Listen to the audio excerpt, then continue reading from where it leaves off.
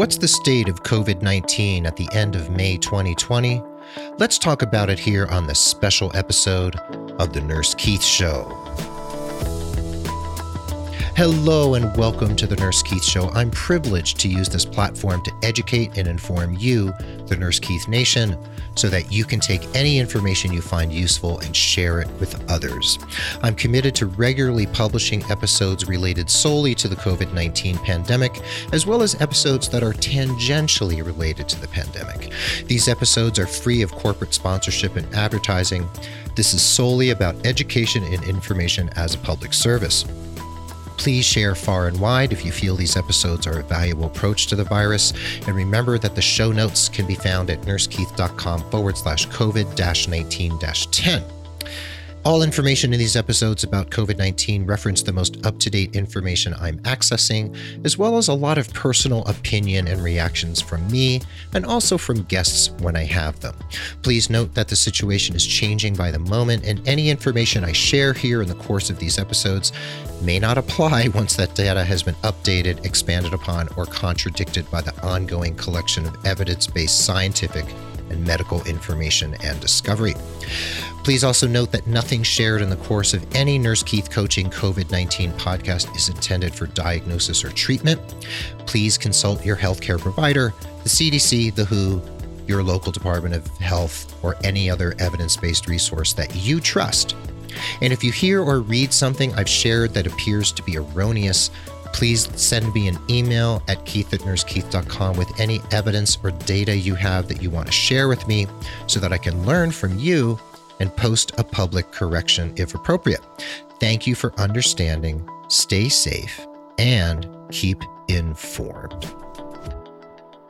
Okay, friends and colleagues, we're at a new milestone here in the US of more than 100,000 confirmed cases of COVID-19, a pretty grim number if you think about it in the bigger picture, and if you think about those individual lives that have been lost and the people, families, communities who are impacted specifically by the loss of one of those people who are real people who are now no longer with us.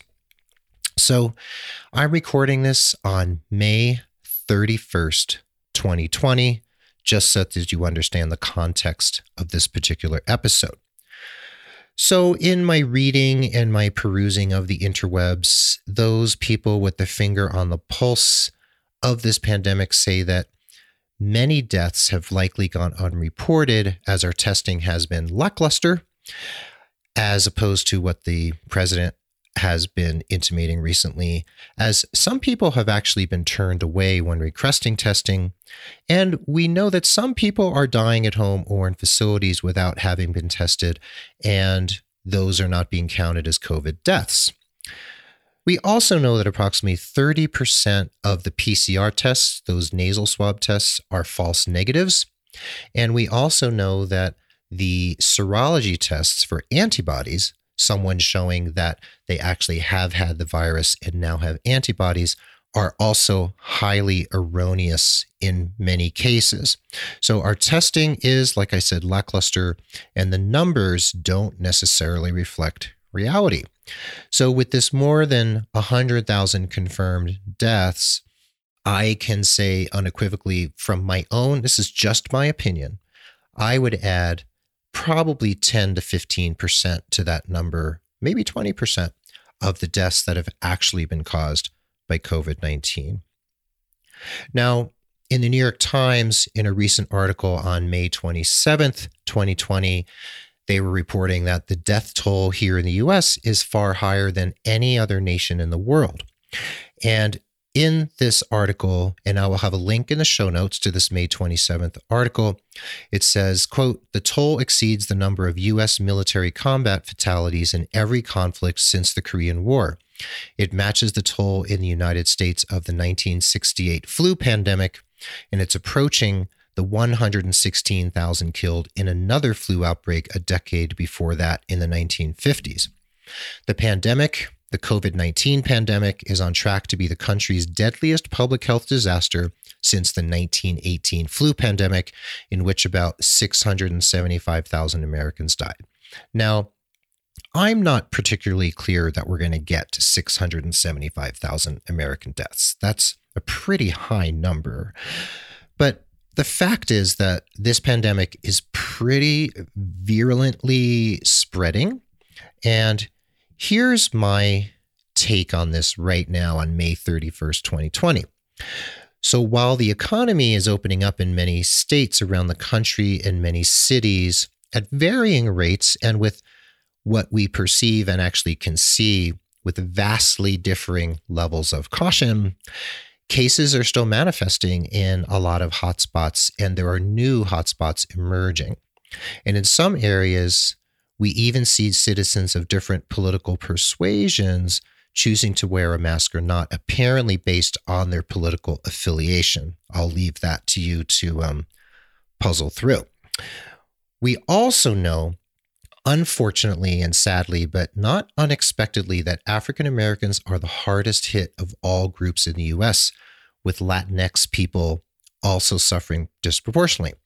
Now, I pulled some data from an article in apmresearchlab.org, and it is a chart of COVID deaths by race in the United States, and I will have the links to this in the show notes as well. So they say that aggregated deaths from COVID-19 in the 40 states and District of Columbia that have reached new highs for all groups, and this is what they found, that 1 in every 1,850 Black Americans has died. That's 54.6 deaths per 100,000. 1 in 4,000 Latin Americans have died. That's 24.9 deaths per 100,000. 1 in 4,200 Asian Americans has died, and that's 24.3 deaths per 100,000.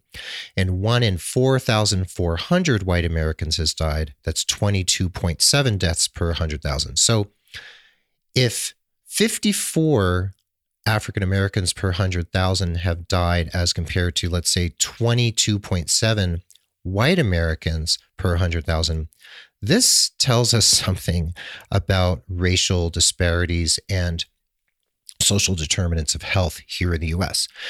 This is not my place in this episode to dig really deeply into this race issue, but I will have a link in the show notes to a America Dissected, I'm going to write this down right now, America Dissected Coronavirus podcast, which digs deeply into this racial issue. And they, in there, talk about public health, about how African Americans often, not always, often live in urban communities where you have more pollution, you have worse air quality, worse water quality, etc. Not to say that there are many poorer white Americans and Latinx Americans who live in those areas as well.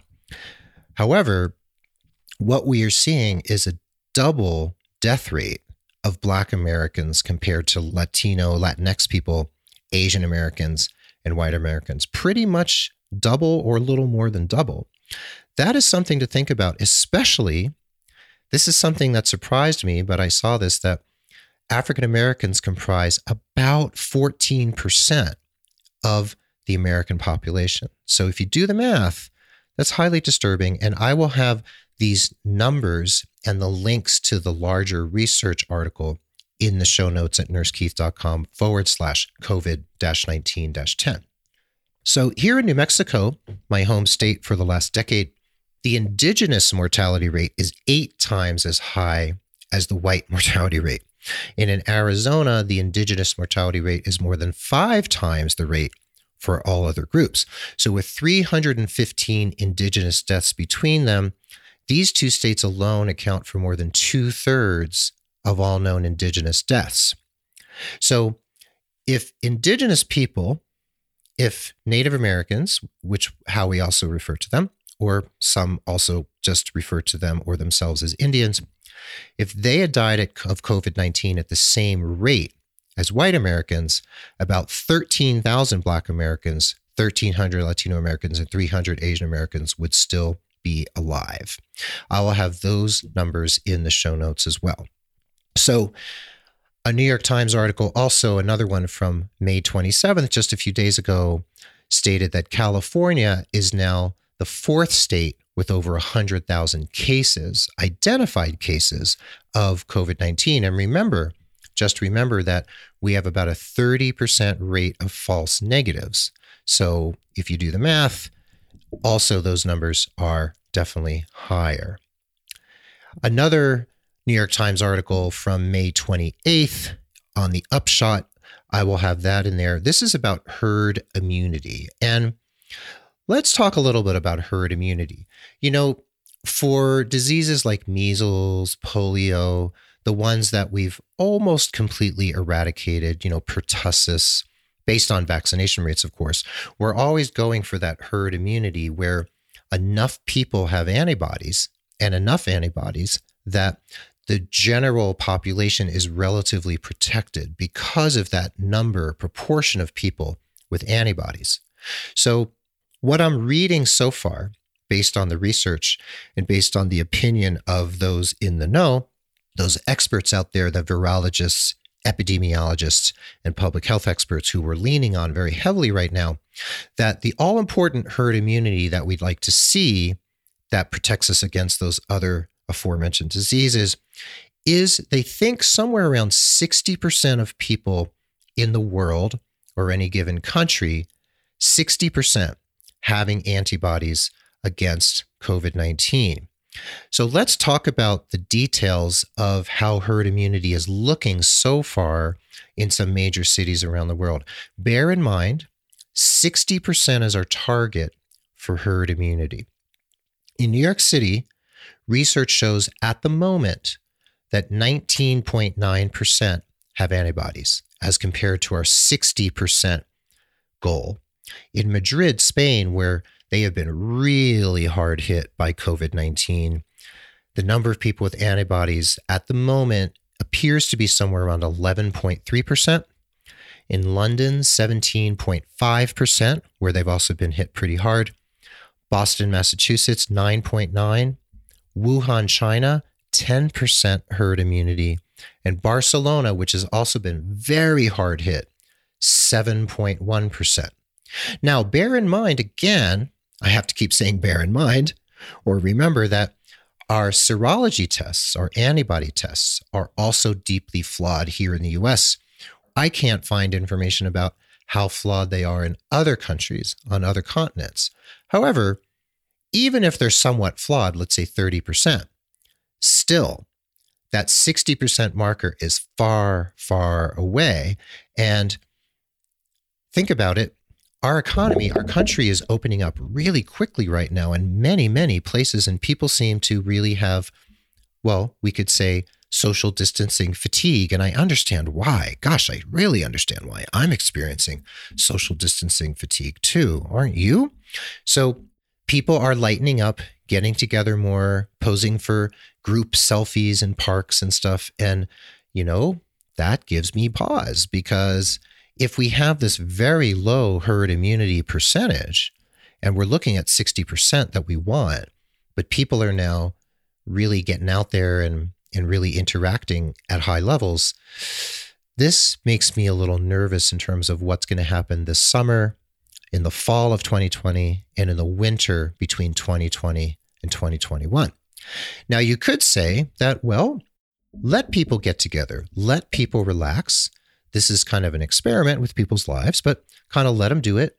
And we will see what happens over the coming months. Maybe herd immunity will increase because so many people who get COVID, I think about 80% or something, correct me if I'm wrong, actually recover. And those people who recover must have antibodies, right? Or at least some antibodies.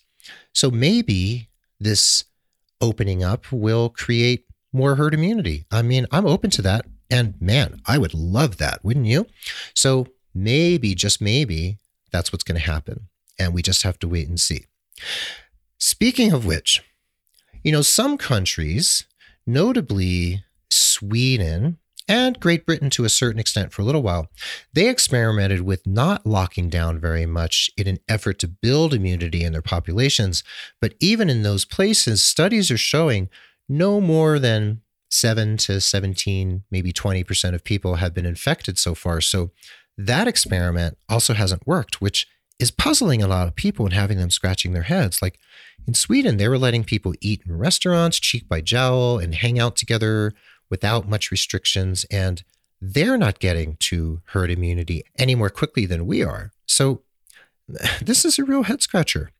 And in New York City, which has had, the biggest outbreak here in our country, in the US, or my country, you may be listening from another country, of course, 20% of the city's residents have been infected by the virus as of around this time in May 2020, according to a survey that they did of people in grocery stores and community centers. So, surveys are surveys, and we don't know how accurate they are. And man, it just seems like all the numbers out there are questionable. And yeah, they are, they're questionable. It's even questionable what kind of herd immunity we need to really develop, communal resistance to this virus. And epidemiologists are hovering in that 60 to 80% of the population having been infected and having resistance.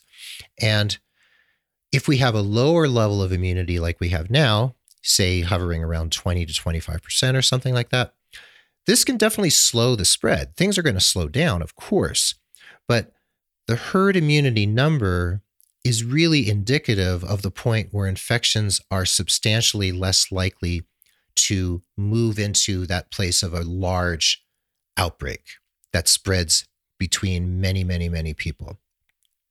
So here's a quote from that New York Times article that I was referencing a few minutes ago. All estimates of herd immunity assume that a past infection will protect people from becoming sick a second time. There is suggestive evidence that people do achieve immunity to the virus, but it's not yet certain whether that is true in all cases, how robust the immunity may be, or how long it will last. That's unquote. The research is ongoing about when you're immune. Is that immunity permanent? Do you need to be, quote unquote, inoculated again? You know how when you get an MMR and then eventually they find that you need to have another one, or you get a tetanus shot every, 10 years these days? So you have to get boosted again. You need a booster because your immunity fades. So even when, or you could say if, but I think when we do get an effective vaccine, we don't know how long the immunity from that vaccine will last, and people may need a booster. So as a former public health nurse who was working during H1N1 back in around 2008, 2009, the ability to create and then distribute and then administer a vaccine to tens or hundreds of thousands or millions of people, that is a big logistical undertaking. We can do it. It's going to take a lot of work. And there's a lot of people who are anti-vaxxers.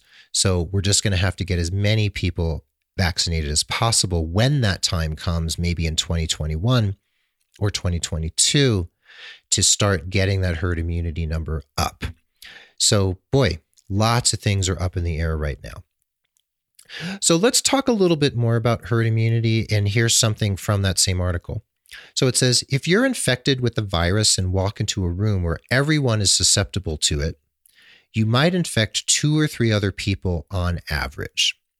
On the other hand, if you go in and 3 out of the 4 people in that room are already immune, then on average, you'll infect 1 person or fewer in that room.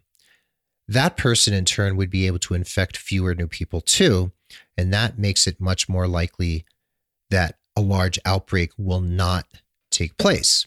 So that's really the bottom line of how herd immunity works. If you're infected and you walk into a room where the majority of the people in there already have antibodies, are immune, that's where the virus gets relatively stopped in its tracks, or at least gets significantly slowed down. So here's where some of my concerns are focusing right now. Back in late February, early March, I was saying publicly that we should shut down the airspace and stop air travel and even trains and buses because people were spreading the virus all over. Do you remember back in March when the president and the CDC and others were starting to say that people should not gather in large groups and et cetera, and the CDC hadn't yet come forward with evidence that we all had to wear masks? So at that time, planes were full. People were going on vacation, and some of the sequencing of the genome of various viral strains and contact tracing show that people going on spring break or flying to Hawaii on vacation took the virus with them. We can actually see that now with genomic sequencing. And I know several people involved in that particular process. So right now, airplanes are filling up again, and even some airlines are choosing not to leave the middle seats open. Some are, some aren't.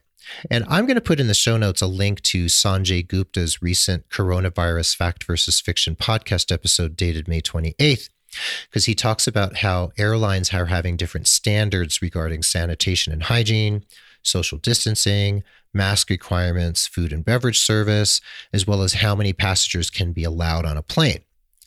So some are, of course, choosing to book passengers and not leaving those middle seats empty. So, boy, I wouldn't want to be sitting next to someone infected. And I am a little concerned. Well, actually, I'm a lot of concerned about what's going to happen with all of this air travel and vacationing and stuff happening right now around the country and around the world. But I'm focusing here on the US at this very moment. So we'll see. We'll see what happens. There are many concerns on many sides. Some people feel the economy just has to open and we have to let the chips fall. There are many groups out there saying that the science is false, that the virus isn't contagious, that it's a quote unquote false flag situation, which means that it's something created to scare the public as a ploy by the government to control us. People are posting on social media pictures of masks and saying this is a mind control device. That's hard for me to swallow. I actually have to admit, I had to unfriend and block someone I know here in Santa Fe who's posting things like that on Facebook, Instagram, and by email. And I just had to block everything because it just raises my hackles so much to see someone who's, I believe, very intelligent, believing that this is a false flag event and that it's simply to control the public. That is really hard for me to digest when I have good friends saving lives or trying to save lives in ICUs and ERs and PCUs all over the United States, and then more colleagues around the world fighting this virus. People are dying of the virus. And then people right down the street from me are claiming that the virus doesn't actually even exist. So yes, these are factors we can't control. We can choose to fight back against fake news and disinformation. We can speak with friends. We can post on social media. You, yes, you can do so. You can write letters to the editor in support of science, because science is being undermined, especially in the United States right now, but also in other places around the world. And we need, as nurses and healthcare providers, to stand up for science, to stand up for truth and facts, and fight back against the people who are spreading disinformation. So if you feel, I really want to do more, or maybe you're a person like me who's not a clinician and you're sitting at home or you're working in a non-clinical position, you feel like, man, I really want to contribute, but I can't work in an ICU or just can't even bear the thought, or really I'm not skilled enough to do so. Like I'm not skilled enough to do so myself. So you can write letters to the editor. You can post things on social media that are facts.